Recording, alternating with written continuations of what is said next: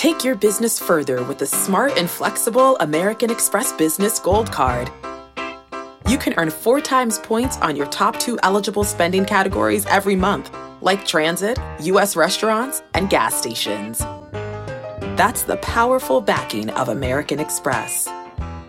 4 times points on up to $150,000 in purchases per year. Terms apply. Learn more at americanexpress.com/businessgoldcard.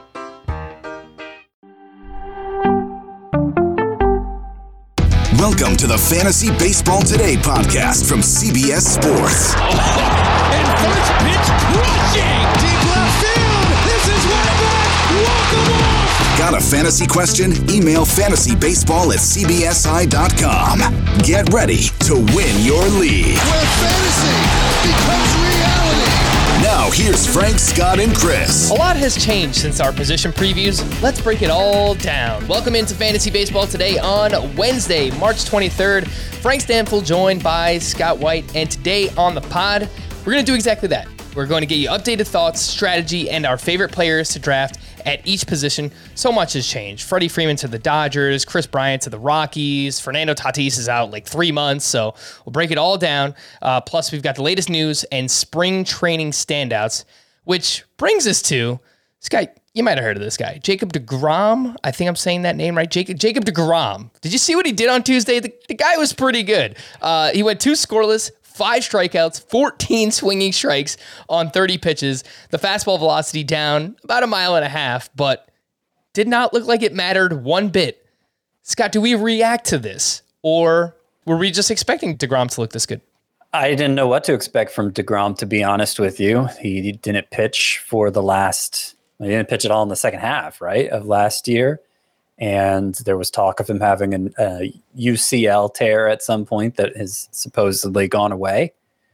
And I was very worried about what that meant for him. Obviously, he looked like deGrom today. You mentioned the velocity was down a little bit from last year.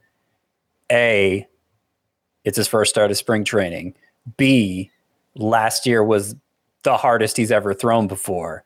C, I'm not sure if he needs to throw as hard as last year. I'm not sure that's good for him. So, I don't see anything here to be discouraged by for Jacob deGrom. I was reading also about how he was lifting heavier weights this offseason, hoping to put on more muscles so he's not relying so much on the ligament to sustain him deep into starts.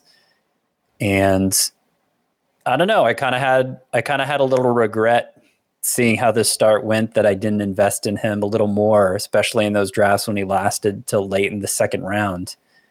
It could go very well for him. He could still get hurt at some point, of course. That's a possibility for any pitcher, maybe slightly elevated for him. But he has plenty of 200-inning seasons on his resume as well.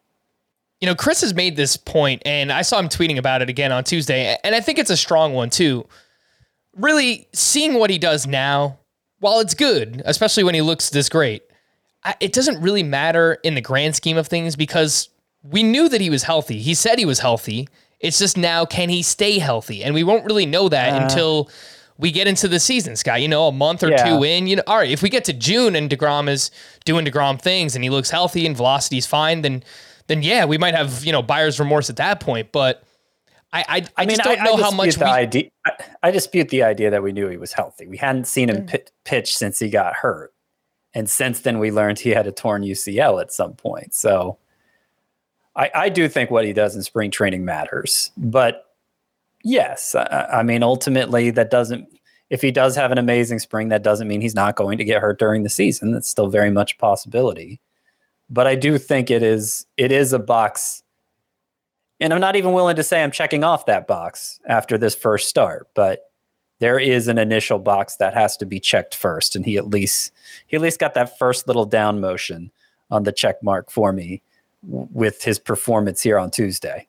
All right. I wanted to bring up some ADP over the past week or so, something I'll reference throughout the course of this podcast. And Scott, I know typically you don't like NFBC ADP as much, but I like using it because you can sort it by timeline, right? So you can sort it by a date range. And Jacob deGrom, the first 2 weeks of March, his ADP was 25. Over the past week, it's up to 18.2.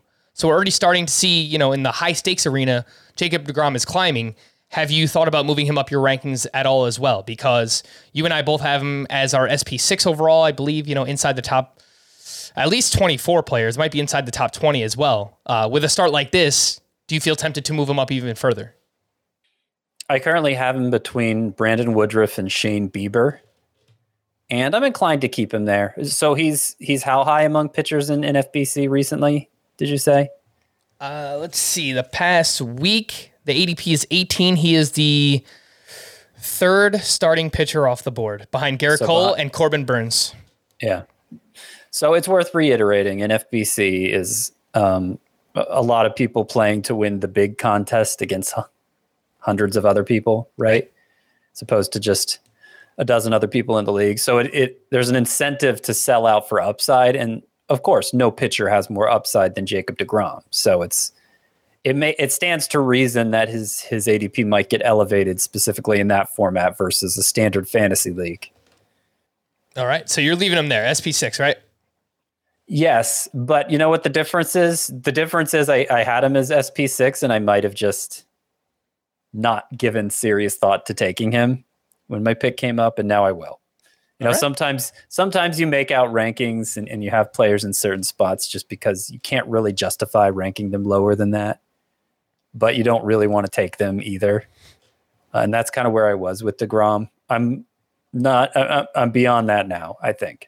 Yeah, no, that's basically where I was at all offseason, Scott, with DeGrom and Shane Bieber, if I'm being totally honest. We haven't seen Shane Bieber pitch in a spring training game yet, but so far, so good. Everything he said, he's 100%. So, hopefully, once he does make that start, we'll see how Shane Bieber does as well. Let's get into our position preview updates. And of course, we will, we'll go in order. We'll start with catcher here. And look, catcher is catcher, right? In head-to-head points leagues and head-to-head category leagues, you likely start one catcher, which optimally is probably the way to play because there's not many great catchers. And then in roto leagues, of course, you're playing with two catchers. What has changed since our position preview? Mitch Garver was traded to the Texas Rangers. Hopefully that leads to more consistent playing time for him. The ADP is 155.6 over the past week, so he's been moving up. Gary Sanchez was traded to the Twins. There's been talk that he can be the designated hitter on days where he is not catching. I think they view him more as the backup catcher, and then when he's not catching, he'll be the DH for the team. As a result, Kyle Higashioka looks like the starter for the Yankees, and top prospect Adley Rutschman is dealing with a triceps injury. So if we were expecting him to be ready for the start of the season with the Orioles, or maybe 2 weeks in, maybe you delay that by even a couple of more weeks. Maybe we're looking at more of a May call-up for Adley Rutschman at this point. Scott, your thoughts on the things that have changed at the catcher position? Yeah, so Garver's a big one. I was always high on Garver. I thought it was ridiculous. He was going outside the top 200 players. I mean, it's so hard to find upside at that position. And you got a guy who over the last 3 seasons, 162 game pace over the last 3 seasons for Mitch Garver, 40 home runs. Obviously, no catcher plays 162 games, but there's upside there beyond what most any other catcher offers. So I loved the value of him before. But it seems like the move to the Rangers has, I guess, alleviated some people's concerns. The concern that even when he was healthy last year, and he wasn't often healthy, but even when he was, it seemed like the Twins were inclined to have him split at bats, basically 50-50 with Ryan Jeffers. And would that continue? Well, now we don't have to ask that because he's with a new team, a team that actively traded for him, and I think is going to appreciate what Garver brings to the table more than the Twins did. By the way, like his pitch framing rating, StatCast, 93rd percentile for pitch framing is Mitch Garver. So like defensively, it stands to reason a team would want him in the lineup more too, not just for the bat. So yeah, I think we're starting to see him go ahead of Keibert Ruiz and Tyler Stevenson, pushed up from the 200 range to the 150 range now, at least in some leagues. I don't know that the ADP has him ahead yet, but he's inching up toward that range, and I would certainly take him before those two. One change you didn't mention at this position, Dalton Varsho. We didn't know exactly what role the Diamondbacks had in mind for him, and now we do. Everyday center fielder with occasional starts behind the plate. And that seems like a pretty big deal for him because anytime there's a catcher in line for everyday at bats elsewhere, he's going to have a playing time advantage over most everyone else at the position, and that in and of itself elevates him. But of course, Varsho has a pretty interesting offensive profile on top of it, one that includes the ability to steal bases, and I think he'll hit for average more than most catchers will. So we talked about it when we did our salary cap draft yesterday. I won him as my second catcher for $10 to pair with Salvador Perez. And I'm not sure in that format. Look, I'm not going to move him ahead of Will Smith and JT Realmuto on my rankings, but I think if you're talking upside impact potential, I'm not sure in that format anyone aside from Perez has more than Varsho. I'm very interested in drafting. I always was, but even more so now. Yeah, I get the intrigue with Dalton Varsho. I really do. I mean, a catcher that can go, 20, potentially 2020 I don't think is out of the range of outcomes for him. I get it, but at the same time, I just don't know how good he is. He hits a lot of infield fly balls, lots of pop-ups. His quality of contact is not great, so I worry about those things. He still has options left. They have a prospect coming in Alec Thomas who can play center field. So I'm just playing the downside argument, Scott. I mean, obviously you just presented the upside case, but for me, I'm just not going to draft him at his cost. I haven't broken it down month by month to see how the StatCast metrics changed over time. But when he first got called up in 2020, couldn't hit anything. Early on last year, it continued. His first 38 games last year, Dalton Varsho hit 144, which was similar to what we saw from him in 2020. Just like a nothing at the plate. But then he suddenly figured it out. And over his last 57 games last year, Dalton Varsho hit 294 with an 886 OPS, which was very similar to the kinds of numbers he was putting up in the minors. So I think he just had a difficult adjustment period. And once he figured it out, he was off and doing the things he was expected to do all along. Mm-hmm. Yeah. I mean, my worry is that what if he has that difficult adjustment period again, right, to start this season? So that's what I worry about with Dalton Varsho. I wrote down, once he returned from June 20th on, 87.7 mile per hour average exit velocity. That's quite bad. And then a 7% barrel rate. So again, I worry about the quality 20th? Of contact. Yeah. So July 20th was when the click happened. Okay. So I would have to look. There was another month of horrible numbers in there before then, but I don't know. I mean, look, he very well may have had a sub 90 average exit velocity, and it's fair to wonder about that. All right, July 20th. I'll pull this up quickly. We're spending way too much time on catcher. It's fine. 87.6 mile per hour average exit velocity from July 20th on, 7.8% barrel rate. So still not great. Obviously, Scott, your number one catcher that you like to draft the season is Salvador Perez. How about someone who's outside your top 12, like someone who you might target as like a catcher 2 in a 2-catcher league? Yeah, I think Joey Bart's being undervalued, given the likelihood he's the Giants' primary catcher and a former top prospect himself. I guess a current top prospect. He hasn't graduated yet fully. Elias Diaz, I look to a lot just because he's playing for the Rockies. And he was, once they went to him full time and did away with Dom Nunez, a timeshare last year, Diaz did take advantage of his environment and put up pretty good numbers. Yeah, from June 1st on, 283 batting average, 17 home runs, and 897 OPS for Elias Diaz. I'm with you, Scott, 100%. He's the second catcher I target most. My first catcher, Yasmani Grandal. Regardless of format, roto, not great batting average, but I think he's going to hit for a lot of power. He crushed the ball last year. And then in points leagues, he just walks so much. He's part of a great lineup. He's going to play quite a bit. So Grandal and Elias Diaz are the ones that I target most. First base, what has changed? Freddie Freeman signed with the Dodgers. Matt Olson was traded to the Atlanta Braves. Anthony Rizzo re-signed with the New York Yankees. And Luke Voit was traded to the San Diego Padres. He was freed. Now, how far have we moved him up the ranks? Scott has him 142nd overall. Chris has him 143rd.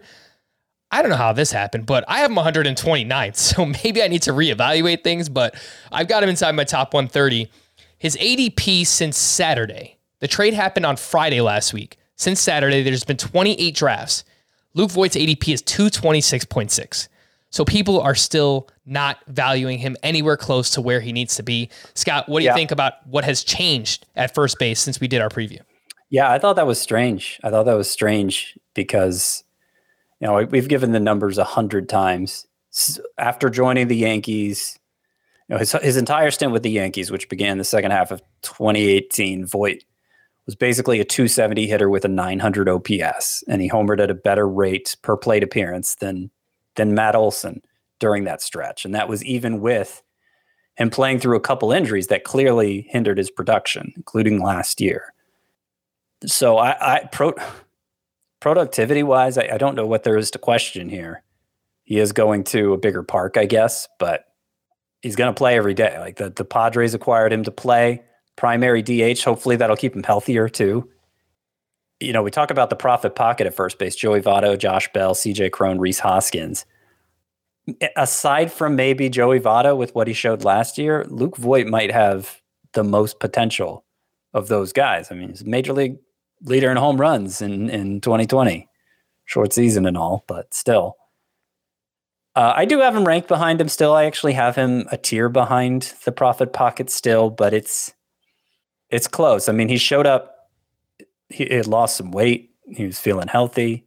Like everything you want to hear about Luke Voit, we've been hearing out of Padres camp. So, I think it's crazy that his ADP hasn't gone up, and I wonder if there's something specific to the NFBC that's causing that to happen, because I feel like there has been, since the trade, there's been more positive chatter on fantasy baseball Twitter about Voit. Yeah, look, there's still a very obvious downside, and that has been health for Luke Voit. So maybe people are just worried that he can't stay on the field. He's dealt with a foot injury. I think it's like plantar fasciitis, and he dealt with a bunch of stuff last year as well. So maybe that's it, but look, obviously, I've come around with you guys. I said at once I knew he was going to be a starter somewhere, I was moving him up, and that's exactly what I've done. Scott, your typical strategy, someone you find yourself drafting most at first base. I mean, the idea of drafting a Paul Goldschmidt or Pete Alonso sounds great to me. I would love to do it. In a snake draft, the problem is I'm either usually targeting pitching in that range or another position, and then that's why I wind up with the profit pocket. We did our salary cap draft yesterday. No excuses. I can get whoever I want. I wound up getting Pete Alonso. That's exactly who I wanted. So you can do it there, but snake draft, it's a little bit harder. I haven't really been able to use a 4th or 5th round pick as often as I want to on a first baseman.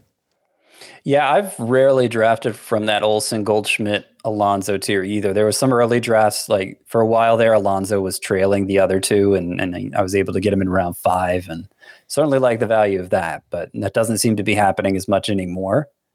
How first base typically plays out for me is I'm higher than the consensus on both Vladimir Guerrero and Freddie Freeman. I think it's part of being intentionally unintentional about steals and just valuing those first rounders for their hitting ability. And so that causes me to push those two up, those two non-base stealers up in a way other people don't. So if I'm picking early in round 1, it's very likely I'm ending up with Guerrero. If I'm picking late in round 1, it's very likely I'm picking Freeman. But if I don't end up with either of them as my first baseman, then yes, I'm generally turning to that profit pocket like you are, Frank. Again, 4 names there being Joey Votto, Josh Bell, CJ Cron, and Rhys Hoskins. Feel like they're all going later than their upside, or really even just their base level expectations suggest they should. I don't know why they're going after Jared Walsh and Ryan Mountcastle on average, but they are. Before we get to second base, let me tell you about a new show coming to Paramount Plus. Some of you definitely played the game when you were younger. Earth's most advanced warrior, Master Chief, must defend humanity from the alien species, the Covenant, while unlocking dark secrets from his past in the new Paramount Plus original series, Halo. Stream it March 24th exclusively on Paramount Plus. Head to ParamountPlus.com/Halo to try it for free. Definitely excited about this. It's an awesome video game. Grew up playing it. Excited to see this once it comes out. March 24th, again, check it out. Halo on Paramount Plus.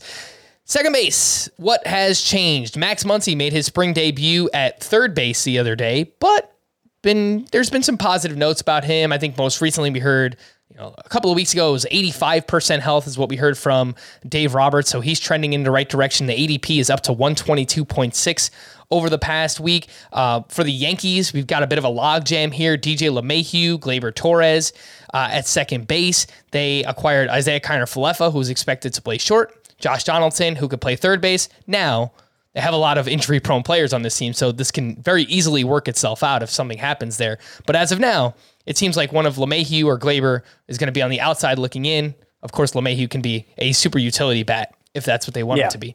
And then Luis Arias is dealing with a quad injury, which sucks because Chris and I both had him as a breakout candidate. All right, Scott, how are you feeling about Muncy, some of these Yankees guys? I feel like those are the biggest changes at second base. Feeling a little better about Muncy, in part because they can just make him a full-time DH now. And with Freddie Freeman on board, he's never going to play first base, Muncy. He might be asked to play second base from time to time. I guess it's possible third base from time to time, but it won't have to be that much. And we saw Shohei Ohtani after he tore his UCL. He stopped pitching, but was able to continue hitting and hitting well the season that he actually tore it, and already knew he needed Tommy John surgery, but I'll just keep hitting and wait until after the season to get it. So I don't feel like the discount for Muncy. I guess I should consult with ADP before I say this, but just from my own personal experience, I feel like the people I draft with, they're not discounting Muncy enough for me to have to really think about taking him. If I do take him, I want it to be at a real obvious discount. And that hasn't been happening. I mean, he's going to be a liability in batting average in all likelihood. Certainly in points leagues, he rates better than Roto, but it's not, he's somebody I can live without if it's only a modest discount. DJ LeMahieu, I think he's probably still going to end up playing every day. They'll move him around like you suggested, Frank. Like maybe he'll start every game at first base against left-handers, keeping Rizzo out of the lineup. Probably start at third base on occasion for Donaldson and shift Donaldson to DH, shift Stanton to the outfield, or maybe give Stanton a day off, whatever. But it might not be every single day. And considering LeMahieu isn't going to be certainly not a great speed source, but probably not a great power source either, you really need him to rack up those counting stats. And I'm not confident that's going to happen. I always had him ranked low, but I think others are less inclined to take him as a starter now themselves. Who would you rather have between LeMahieu and Max Muncy? Oh, Muncy, easily. It was never like I have LeMahieu buried. Oh, geez. All right. Yeah, I don't think that power's coming back, and I don't think there's enough else there to prioritize him. Like I'd rather have Ty France. I think France gives you a little more power and probably. I mean, he'll at least be a benefit in batting average. I don't know if he'll be as much of a benefit as LeMahieu, but he'll at least be a benefit in his own right. All right, Scott, who is your favorite second baseman to target in drafts? Jose Altuve. He was pretty studly last year. I think it's most notable in points leagues where the gap between him in terms of points per game between like him and some of the others we think of in that same tier, Brandon Lau and Ketel Marte. Sorry, I'm stalling because I'm trying to pull it up so I can give you the exact number. Okay, so Marcus Semien averaged 3.66 points per game last year. Amazing. Jose Altuve was right there, 3.60. Ozzie Albies was 3.45. Brandon Lau, 3.24. Ketel Marte, 3.22. So Altuve clearly stood out among that group. And, that's points leagues where his lack of steals don't hurt you as much, where his lack of strikeouts helps you a lot more. But the bottom line is he's going to score a crap load of runs at the top of the Astros lineup. He's going to be one of the best power hitters at the position. And he's going to be not the standout in batting average he was before, but I think he's going to be helpful in that category in a way a lot of the others at this position won't be. All right. I really like targeting Ketel Marte and Jorge Polanco. They both offer different skill sets. In Roto, Ketel Marte, the batting average is going to be higher, maybe not as much power, probably not as many steals either, but the overall upside, I think if Ketel Marte, everything clicks, I think his upside is still higher than Jorge Polanco, which is crazy because Polanco is coming off a massive season as well. But Polanco, 25 home runs, 10 to 12 steals, something like that. I think the Twins lineup is a little bit undervalued. Both are great in head-to-head points leagues. If I somehow miss out on both of those, which has happened in a few mock drafts, I usually just end up waiting and taking one of Colton Wong or Gene Segura, which sounds gross, but that's too low for me. They are undervalued. Like you could at least get France or Brendan Rodgers. I love the upside of Brendan Rodgers. Sure. Rockies. Yeah. But you do you, Frank. Yeah. Colton Wong and Gene Segura. Let's move on to third base. All of a sudden, not looking so bad. Chris Bryant signed with the Colorado Rockies. The ADP over the past week, 64.1. Scott has him 50th overall in his ranks. I have him 56th overall, so we're a little bit ahead on ADP over the past week. Bobby Witt apparently could start at third base for the Kansas City Royals. His ADP is up to 82.8 over the past week. Josh Donaldson traded to the Yankees. Matt Chapman traded to the Toronto Blue Jays. Donaldson going at pick 172. And Chapman 166.7 over the past week. So both of those are on the rise, which I think makes sense. Anthony Rendon also declared himself 100% healthy, and he played in a spring training game on Tuesday. I think he picked up a hit, but overall, seeing him declare himself healthy and actually playing games, gives us a little bit more confidence there. Scott, what do you think? Do you actually feel better about third base now?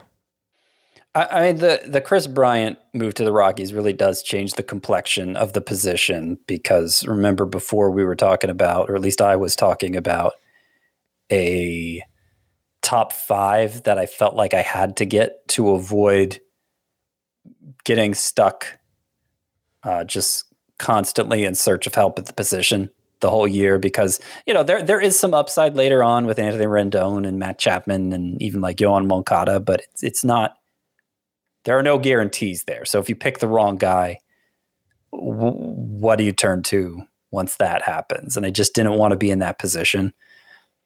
But Brian is now a part of that group. He's extended it by 1. I don't worry about his lackluster exit velocities, which have been consistent, by the way. I think during the juiced ball era, the highest he rated for average exit velocity was 30th percentile. So we're not even talking middling exit velocities. We're talking poor exit velocities for Chris Bryant. And he succeeded in spite of it, and part of because it was the juice ball era. He sort of succeeded in spite of it last year, but I wasn't sure if we could count on that continuing. Going to Colorado, though, like it just raises his hitter there's so much help there. So much help playing in that thin air environment and that BABIP boosting ballpark. I'm kind of penciling him in for a 300 batting average and 30 homers. That's probably the high side of what he's going to deliver, but it's easy to envision because the batted ball data wasn't that much better for Nolan Arenado during his time in Colorado, and look at the numbers he put up. So, yeah, Bryant's moved ahead of Arenado now for me. He's closing in on Austin Riley in those third base rankings, and I'm genuinely excited to draft him. Still, things drop off a cliff not long after that, and you have to just pick an upside play and hope it works out. I feel a little bit better about Chapman. He has talked about how the strength in his lower body is back and he's able to get his legs in his swing more, and hopefully that brings his exit velocities up to where we were used to seeing him, like that 36 homer season with the Athletics. There's a great supporting cast now with the Blue Jays. So he's probably my favorite if I do miss out on those top third basemen. I think the Josh Donaldson hype is a little overblown because his significance it was always dependent on how much he played. And at 36 years old with his recent injury history, it's hard to imagine him staying healthy all season. Whether it's in Minnesota or New York, I don't think it matters that much. His power is mostly to his pull side, so I don't think he's going to be taking advantage of the short porch and right at Yankee Stadium much. His ADP has gone up, but I think that's just, his name being in headlines and the association with the Yankees and all of that. I don't think I don't think you should feel that comfortable taking him as your starting third baseman still. All right. One day after I get him as my starting third baseman in the salary cap league. It's my own fault. I waited at the position. Scott, who would you rather have, Matt Chapman or Josh Donaldson? Just in a vacuum. I currently have Donaldson ranked ahead, but I've been meaning to move up Chapman. I think I'm going to say Chapman. All right. What is your strategy / favorite players to draft at this position? So my strategy, I kind of laid it out already, is get one of those top 5, basically. Get one of those, top 6 now with Chris Bryant among them. And I've recently moved up Rafael Devers into the round 1 range. I've moved him ahead of Mookie Betts and Kyle Tucker and Freddie Freeman, and he's in the first round for me because I feel like, first of all, expectations for him and Freddie Freeman shouldn't be that different. Give Freeman a little more batting average, I guess. Maybe give Devers a little more in the home run category, though. But Devers was one of the biggest underachievers in terms of expected batting average last year. So batting average may not be as far apart as you think. And I'd rather just fill that third base spot with somebody I can trust to put up stud numbers, knowing a lot in the league won't have stud numbers at that position. If it doesn't work out for me to get one of those top 6, then I am probably falling back on either Anthony Rendon or Matt Chapman.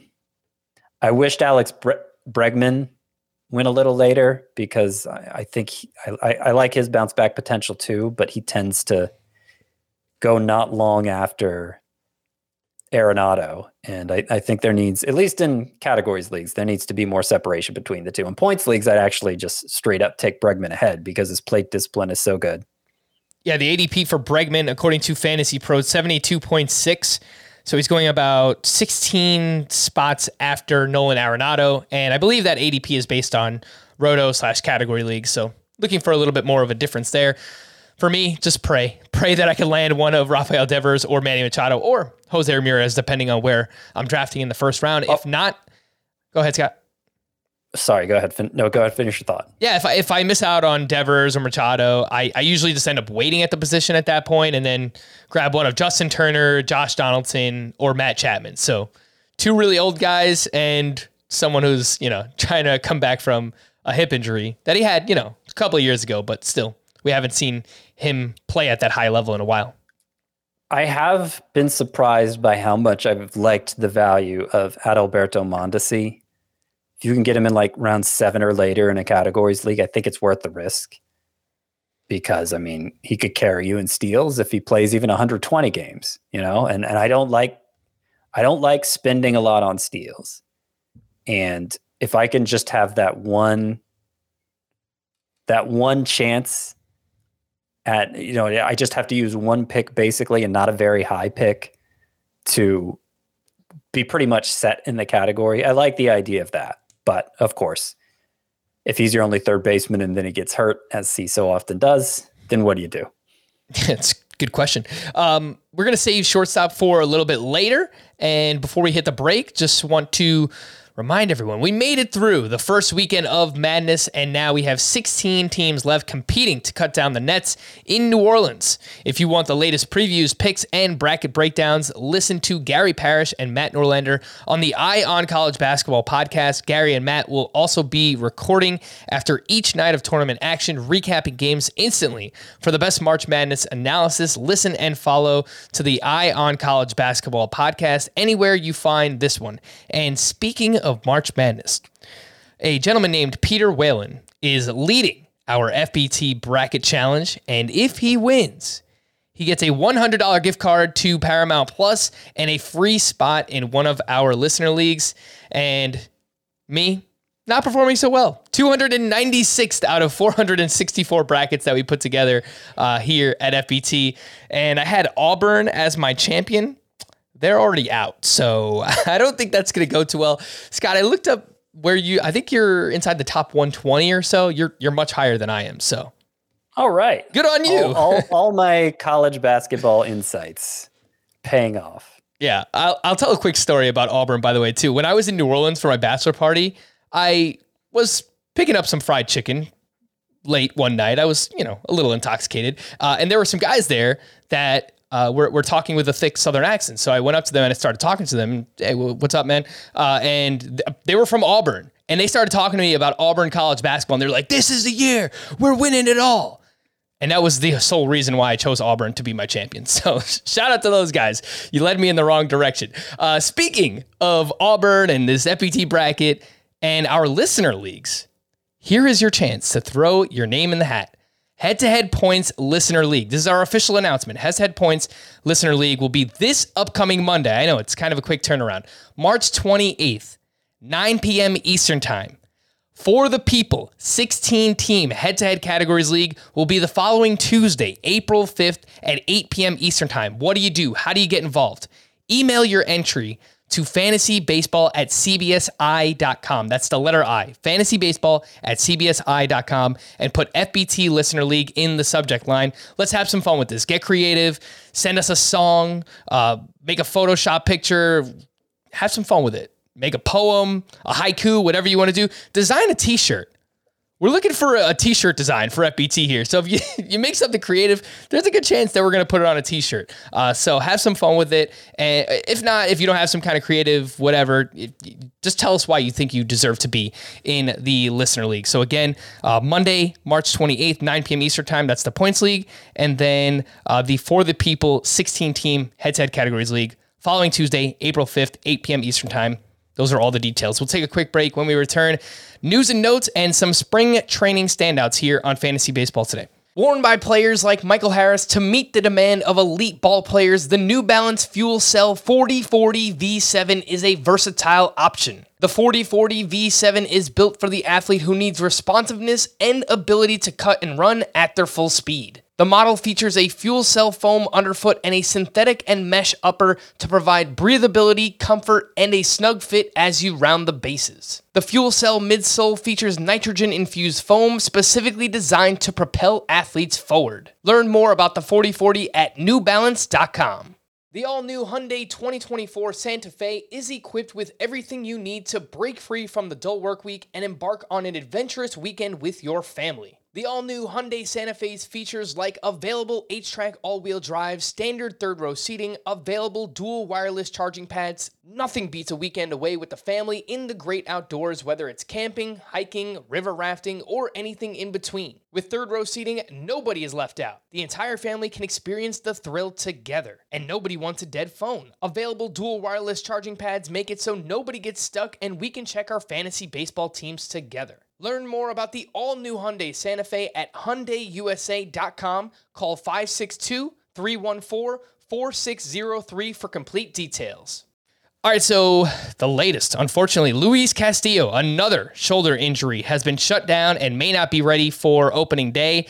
Scott, I don't know if you lowered him in the rankings yet. I moved him down to SP 32. Not a massive drop. I think I had him around SP 25 or 26. I wasn't really excited to draft him anyway, but I moved him behind Rodon, Pablo Lopez, and Ohtani, just ahead of Clayton Kershaw. What do you think about that spot? I think that's fine. I mean, it's a modest drop, like you said. I don't think this is a big deal. It reminds me a little of the Zach Wheeler situation, except, Zach Wheeler's shoulder soreness was in December and Luis Castillo's was in March, so maybe he's a little further behind even than Wheeler, but he's already throwing long toss. They think he might miss a turn in the rotation. Apparently the soreness is gone now. It just was there at the beginning, which could, it could mean there's an injury that hasn't been discovered yet, or it could just be soreness. So all signs right now point to soreness. If he lasts 2 or 3 rounds beyond where he's supposed to go, I think I'll be happy to take Luis Castillo. Teoscar Hernandez has been sidelined with a mild wrist sprain after making a diving catch recently. Charlie Montoyo told reporters that Hernandez had a full workout on Tuesday and should be back in the lineup soon. Good news. Starling Marte hit off of a tee on Tuesday, his first time doing so since arriving at Mets camp. He's currently dealing with oblique soreness, something he dealt with last year as well. Scott, I was touching up the rankings yet. I haven't moved Starling Marte down yet. I still kind of feel like there's enough time here where he can get right, Maybe I'm just being optimistic, but what do you think? Well, if he's hitting off a tee, I mean, I feel like hitting is the main thing you worry about with that injury, the oblique. So I was reading that MRI showed something else in there that they didn't really know what was going on. He had a rib injury last year, and they seemed confused by what they were seeing in the MRI. But if he's feeling well enough to hit, that's a good sign. I haven't really been drafting Starling Marte this whole time because he doesn't fit with my intentionally unintentional about stolen bases policy. Right. So yeah, I'm kind of unsure what I want to do with him myself. All right. James McCann was scratched from the Mets lineup on Tuesday with back discomfort. Jazz Chisholm left Tuesday's game after being hit on the hand with a ground ball. Doesn't sound too serious there. Eric Lauer was scratched from his start on Tuesday with groin discomfort. Something to watch because this could open up a rotation spot for Aaron Ashby. Luis Patino was scratched from his spring training start on Tuesday after experiencing arm discomfort. Not great. Odubel Herrera was sent for an MRI after experiencing soreness in his right oblique. Mike Moustakas left Tuesday's game after diving for a grounder. He was seen holding his left shoulder. Manager David Bell said he expects Moustakas to return to spring games in a couple of days. The Blue Jays signed Matt Chapman to a 2-year, $25 million contract, which buys out the final 2 years of his arbitration, which is good news for those who have him in keeper and dynasty leagues. The Dodgers signed Kevin Pillar to a minor league contract. The Yankees and Padres have both checked in on the availability of Wilson Contreras. Definitely makes sense for the Yankees. They have Kyle Higashioka penciled in as their starter as of now. And the Padres, they have like 4 different catcher eligible players that they can use. So doesn't make as much sense there. Some rule changes, updates. I don't know. It seems pretty late for this to happen, but it's happening. MLB rosters have been expanded to 28 players for all of April. Makes sense given the abbreviated spring training. And another one here. This is the Ohtani rule, apparently. If a starting pitcher is also hitting in the lineup, then that player remains as the DH, even if he is pulled from the start. So promoting two-way players, and that way, you don't have to worry if Ohtani's starting on a day. Do they have to move him to the outfield? Do they have to get creative to keep him in the lineup? He'll be able to stay. He'll just be the DH after that. Yes, and that is the one pitcher that's relevant for, basically. Yeah. Brendan McKay, where you at, bud? Can we get you two-way going again, hitting and pitching? Who knows? Lastly, there will be a ghost runner in extra innings for just this season, 2022, and doubleheaders will be 9-inning games. Some spring training standouts. Let's try and, this is tough because there's so many I wanted to talk about. Let's focus on Jesus Luzardo. 3 perfect innings with 2 strikeouts on Tuesday. Velocity was up 2 to 3 miles per hour on all 4 of his pitches, which is fantastic. However, he still threw his fastball a bunch. I think it was 4-seam and sinker combined for almost 70% of his pitches in the start. Whatever, it's one spring start. But he also was not throwing his fastball for strikes very often. So it's kind of a mixed bag. You love to see the velocity, but you want to see him work on this command and grow in that way. But overall, Scott, I thought this was a very positive step for Jesus Luzardo. Yeah, I mean, more velocity would certainly raise the ceiling. And it's so rare to see a left-hander hitting 98, 99 like he was, that I was pretty excited about it. Yeah, I mean, you're right. We were kind of hoping we'd see him throw his curveball and changeup a lot and him use his fastball very little, basically just as a change of pace pitch. And he used it a ton. Part of that could just be spring training, in that a lot of pitchers bring along their secondaries slower than the fastball. Part of it, though, could be that, like, maybe the fastball, if it's 2 miles an hour harder, it's not such a bad pitch for him, So I'm pretty much encouraged by it more than anything else. All right, I may be going a little bit too hard after this, but I moved Jesus Luzardo up to SP 61, and you have him at 85, and Chris has him at 89. So, yeah, maybe I'm being too aggressive on him, but I've liked him even before this, and obviously, I feel a little bit better now. So 50th in my starting pitcher rankings. Remember, I used to refer to a top 55, but attrition and whatnot has whittled it down to a top 50 at the position for me. So 50th for me is Patrick Sandoval, 49th Logan Gilbert, 48th Ian Anderson, 47th Noah Syndergaard, to give you some idea the range of pitchers we're talking about. Beyond 50, beyond Patrick Sandoval, I could be talked into doing just about anything. I mean, just go after the guy whose upside you feel best about, whether it's Zach Greinke because of his track record, or Jesus Luzardo, or I don't know, Joe Ryan, whomever gets you excited. I think once the top 50 starting pitchers are gone, have at it. All right, Scotty, you're rocking that Brave shirt. Let's talk about him. Max Fried, 3 perfect innings. The slider velo was up 2.5 miles per hour on Tuesday. Huascar Ynoa threw 3 scoreless innings. He also threw 4 changeups, which accounted for, I think it was 10 or 11% of his pitches. But that's interesting because if the changeup actually matters for Ynoa and he throws it like 10 to 15% of the time, he really needs a third pitch. So I'm following that very closely. Spencer Strider threw 2 scoreless innings with 3 strikeouts. As of now, we know Fried, Morton, Anderson, those are the top 3 in the Braves rotation. It appears, and correct me if I'm wrong, Scott, Ynoa, Spencer Strider, Tucker Davidson, Kyle Muller. I wanted to say Kyler Murray, reading that name. There's a lot going on there. Kyle Muller for the other 2 spots. So 4 pitchers for 2 spots. So I got that right? Yeah. And if so, who do you think wins those spots? Kyle Wright and Touki Toussaint. Sure. They're probably in the mix technically as well, but they've been tried several times before. The ones I'm rooting for are Ynoa and Spencer Strider. Like Strider, I think, has the most upside of this group. Strider's swinging strike rate in the minors last year was absurd, 21%. That's something DeGrom does at the major league level and basically nobody else. So very excited about Strider's potential. And he did briefly appear as out of the bullpen late last year after surging through all 4 levels of the minors. But he does seem like a long shot compared to some of these others. Kyle Muller has a lot of upside as well. So rooting for him. Yeah, those are the 2 I'm rooting for. All right, the other quick mentions here. Joe Ryan, 2 scoreless innings with 1 strikeout.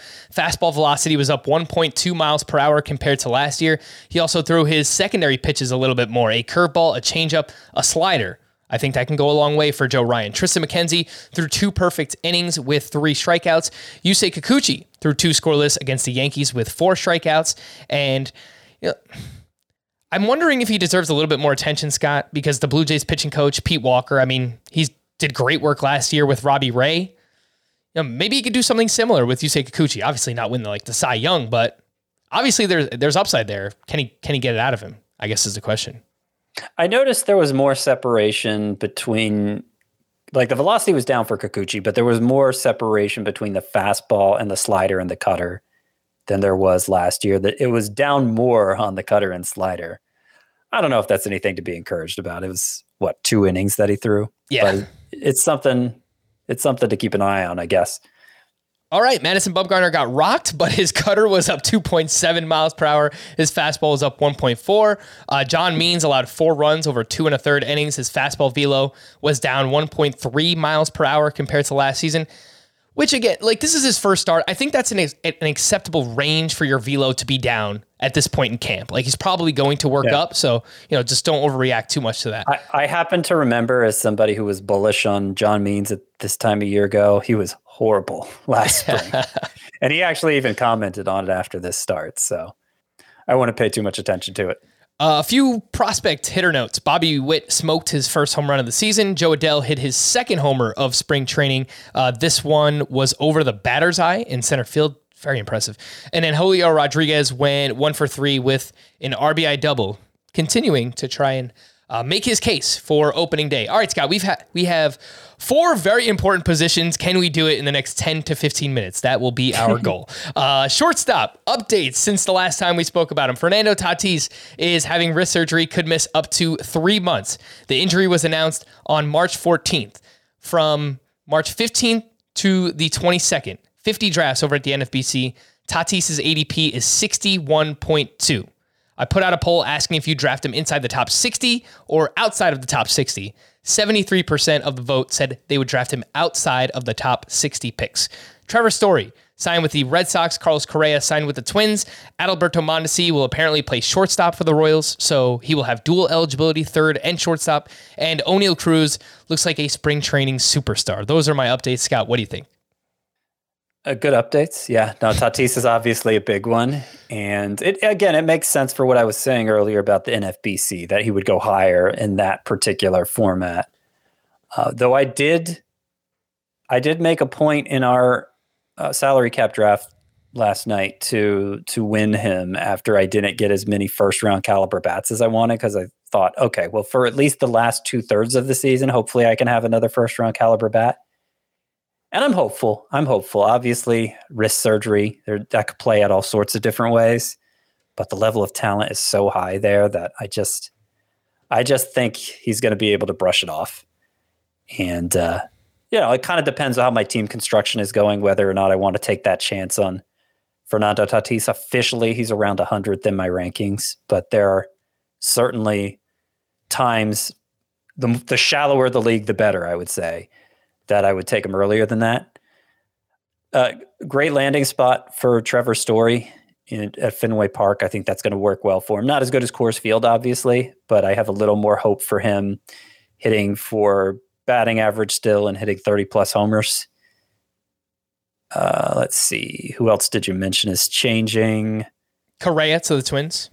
Yeah, that doesn't really change much. It probably lowers his overall ceiling, but I don't think we've seen his overall ceiling yet, so I'm not sure anybody was drafting him based on that anyway. Mm-hmm. Who is O'Neal Cruz? O'Neal Cruz, it sounds like, is not going to be on the opening day roster. Okay. This is not surprising. It's the Pirates, but I think we were all hoping he would. I don't know. If he homers every other day, maybe he forces the issue. But that the consensus among Pirates beat writers is that he won't be. Will he by May 1st? I think there's a good chance. All right. Who is your favorite to draft at this position? My favorite to draft, Willy Adames, still. Oh, yeah. I think he could perform as well as Carlos Correa. You could squint and see him performing as well as Xander Bogaerts, and he goes much later than both. Much later than Bogaerts. Mm-hmm. I do like getting some of those mid-round options. Trevor Story, I got him in our salary cap draft yesterday. Him or Francisco Lindor in a categories league. Wander Franco in that 4th, 5th round range in a head-to-head points league. Love it. If I miss out on him, with you, fallback option, Willy Adames for sure. Let's move over to outfield and updates. Since our position preview, the Braves' tentative plan for Ronald Acuna is to return as the designated hitter on April 21st, and then hopefully play in the outfield a month after that. Starling Marte is dealing with that oblique injury. There's concern over Aaron Judge's vaccination status in New York City. Nick Castellanos and Kyle Schwarber signed with the Phillies. Jesse Winker was traded to the Seattle Mariners. Seiya Suzuki signed with the Chicago Cubs. Over the past week, his ADP is 153.9. He went for $22 in our salary cap draft on Monday night. Tim McLeod, by the way, absolutely loves him. So I don't know that that's how you should value him, but just keep that in mind. It's like, the top of the fan club. And then Jorge Soler went to the Marlins, and Eddie Rosario went to the Braves. I might be missing a few things, but there's a lot that's happened, Scott. Yeah, there is. I haven't really been approaching Aaron Judge differently. I wasn't the most eager to draft him in the first place just because of his injury history and the price tag.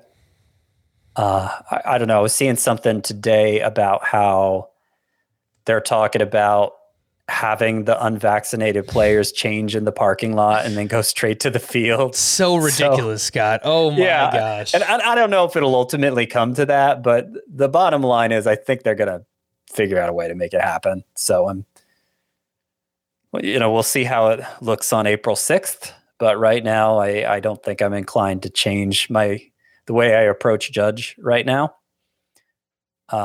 Castellanos and Schwarber going to the Phillies. That is great news for both, especially Castellanos, who I was inclined to call a bust before then, because it seems like he is so dependent on his venue.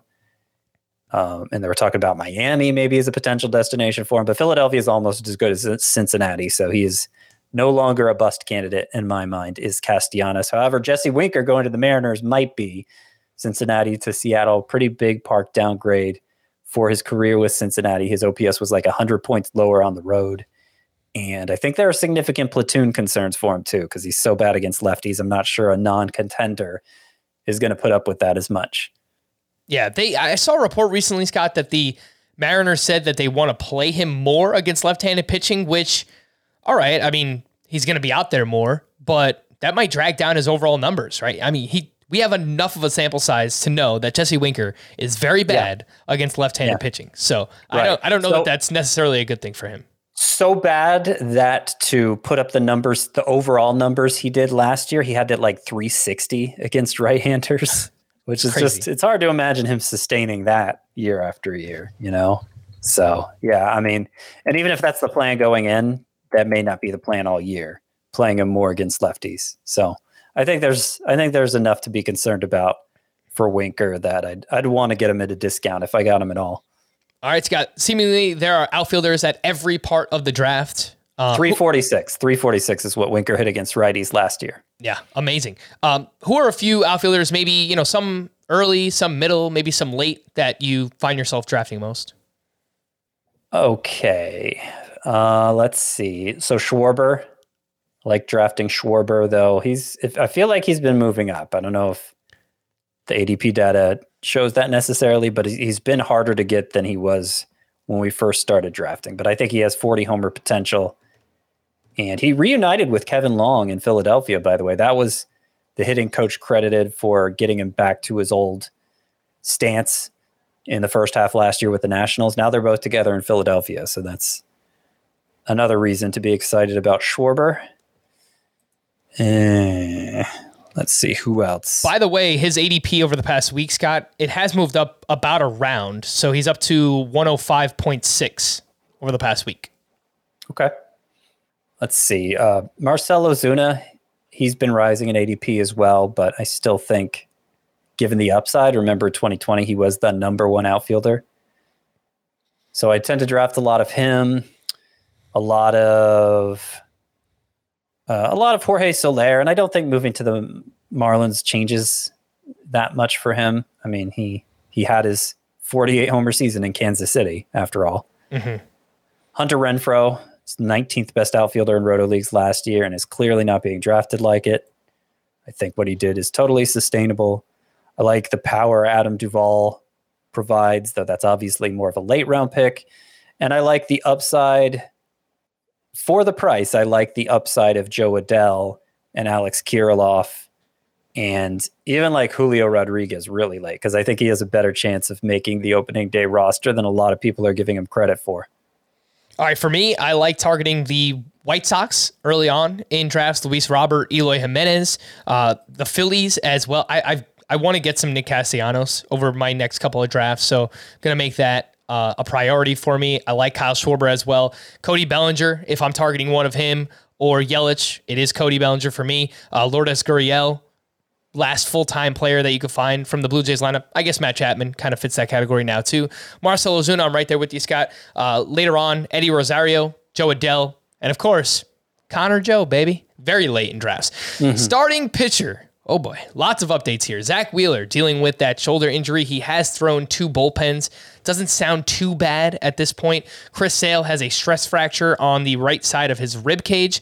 Luis Castillo has shoulder soreness, which we mentioned earlier. Jack Flaherty received a PRP injection to address a small tear in his right shoulder, and he was shut down late last week. I think it was Friday, from throwing for about 2 weeks. Justin Verlander, velocity looks good, right where he was back in 2019. Carlos Rodon signed with the Giants. Clayton Kershaw back with the Dodgers. Chris Bassett traded to the Mets. Shane Baz, just yesterday we learned arthroscopic surgery to remove loose bodies in his elbow. Zach Gallen, off-season shoulder issues. He threw live batting practice on Monday. That went well. Lance McCullers still not doing great. Flexor tendon strain and won't be ready for the start of the season. Sonny Gray was traded to the Twins. Zach Greinke was traded to the Royals.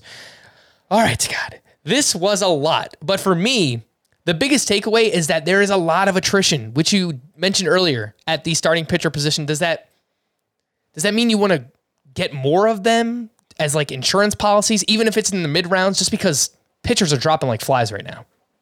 Yeah, I'm very much on board with the quantity over quality approach to the position this year. I don't think the standouts stand out as much as they used to. And I think the upper middle class is very deep. So yes.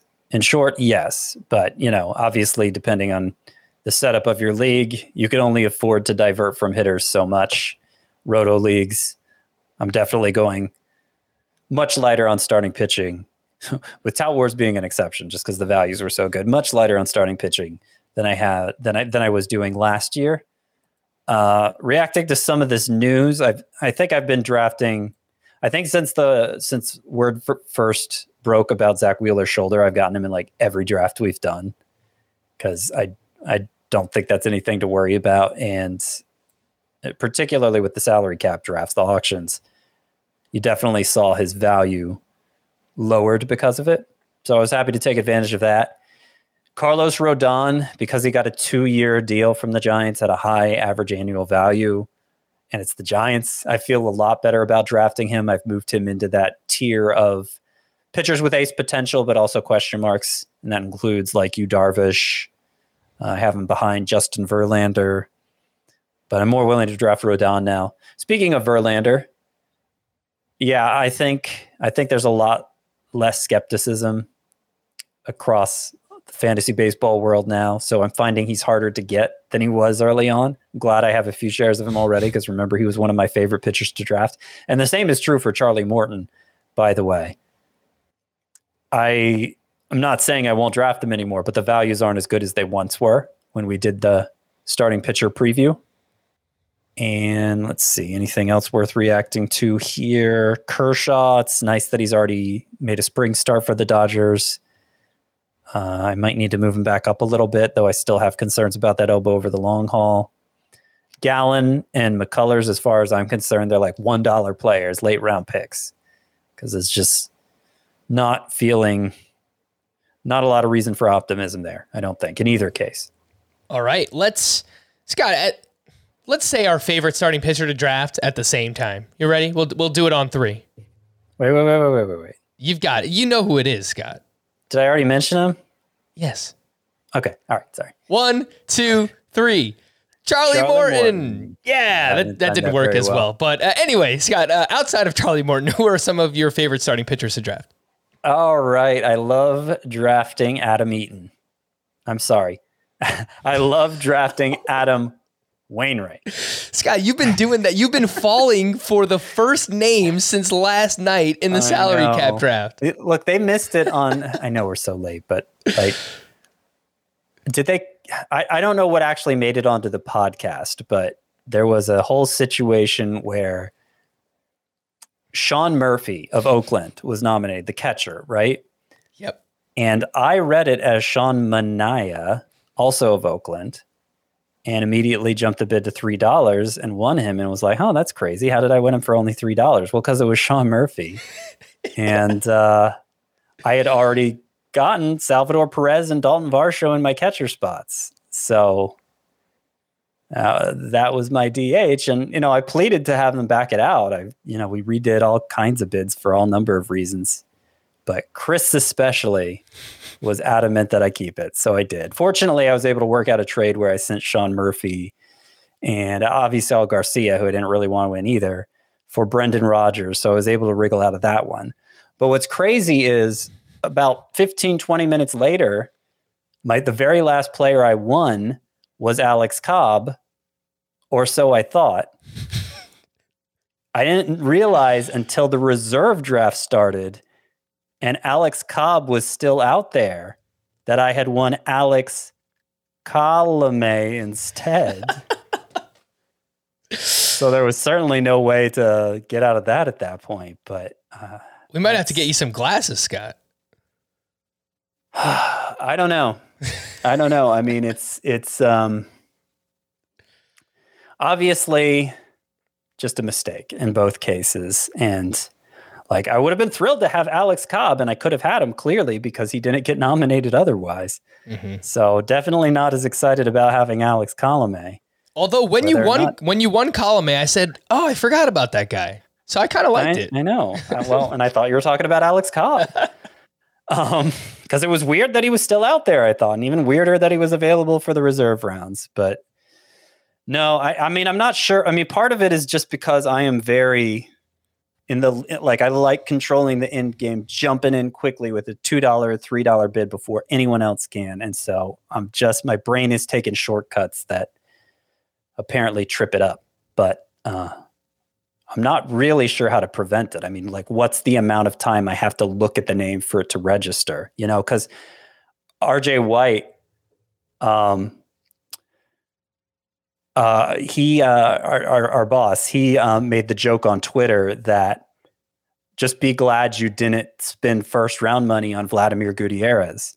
And I was stared at that tweet for like 30 seconds. And I was thinking, like, what, did he get hurt or something? Was there an injury I missed? Because I was reading it as Vladimir Guerrero, even in that tweet. And it took me that long oh no, Vladimir Gutierrez. Okay, that makes sense. Our brains are just mush at this point, Scott. It's a problem because, you know, you work like that's what's so frustrating about these salary cap drafts is like you develop a plan and there's like one chance to get it right all year. That's your only chance. It's not like you get a do-over, you know, if you mess it up for whatever reason. You have to wait a whole year. And I already messed up last year's. Obviously, it was a really poor showing, the worst I've ever had in that league. So I really wanted to get it right. And then to have something like that happen twice, it's just awful. Yeah. They should have let me back it out. I stand by that.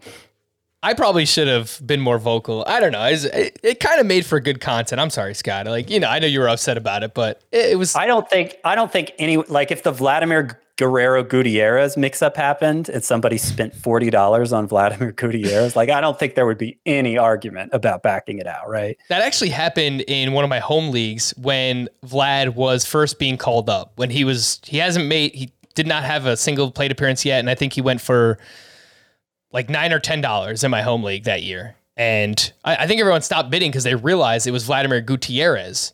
And some guy, you know, one of my buddies wound up winning him for that price, and we made him keep him.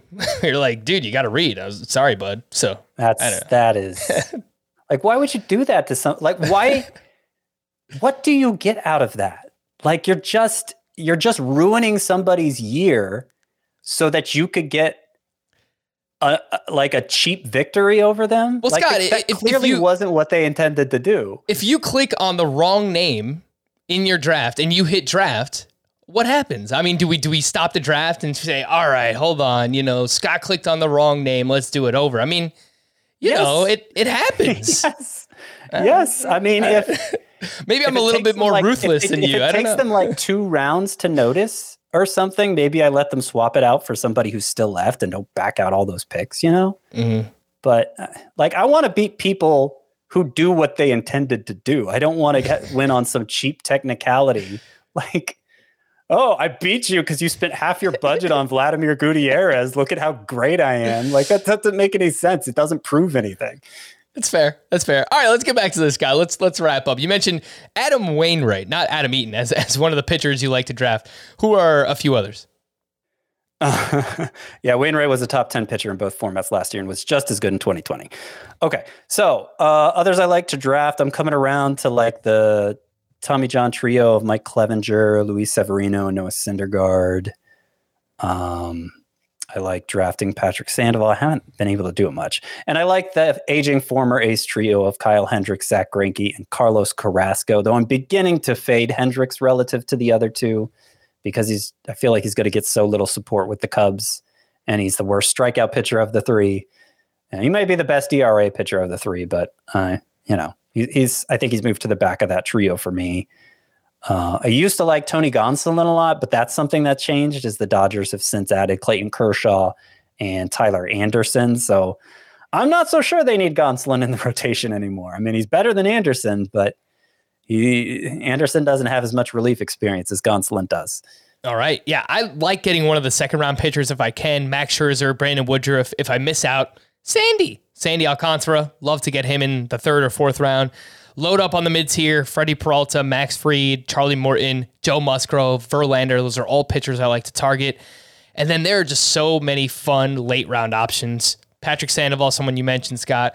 Carlos Carrasco, another one. Jesus Luzardo, Tristan McKenzie. The Giants guys, Alex Cobb, Anthony DeSclafani, Alex Wood, I like as well.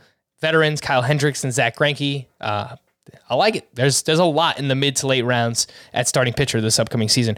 Relief pitcher, I'll quickly run through it, and then Scott, you give me a few of your favorites to draft. Kenley Jansen signed with the Braves. Will Smith, unfortunately, he got sent to the Night's Watch.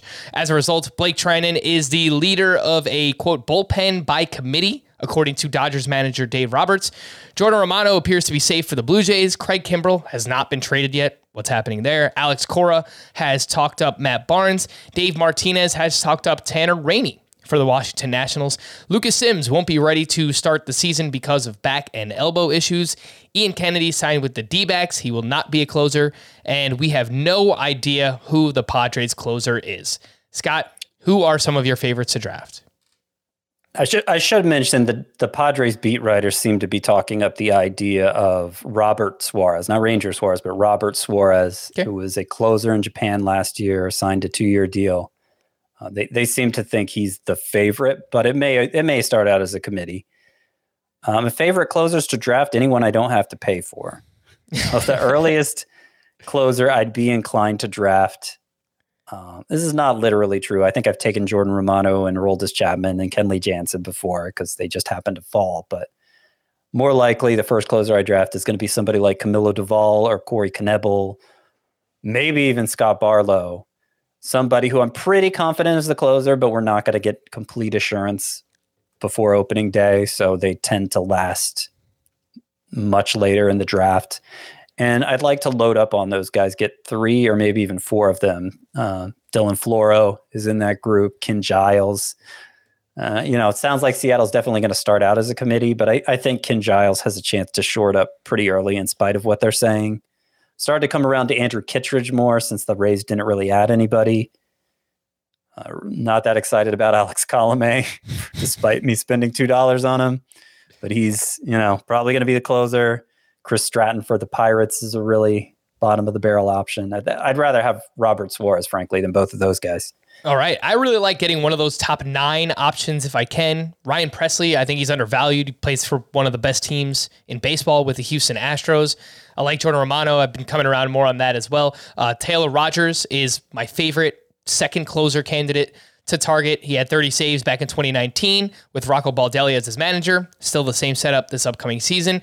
And then real late round sleeper, Ken Giles, someone I've been winding up with quite a bit as my third closer in drafts. I get it. Mariners bullpen, it's kind of messy right now, but he has closer experience. They signed him a couple of years ago knowing, he'd be coming back from the injury this year, and I think they're going to give him a shot. So I'll do the same thing with Ken Giles. We're going to wrap there. For Scott, I am Frank. Thank you all for listening and watching Fantasy Baseball Today. We'll be back again tomorrow. Bye-bye.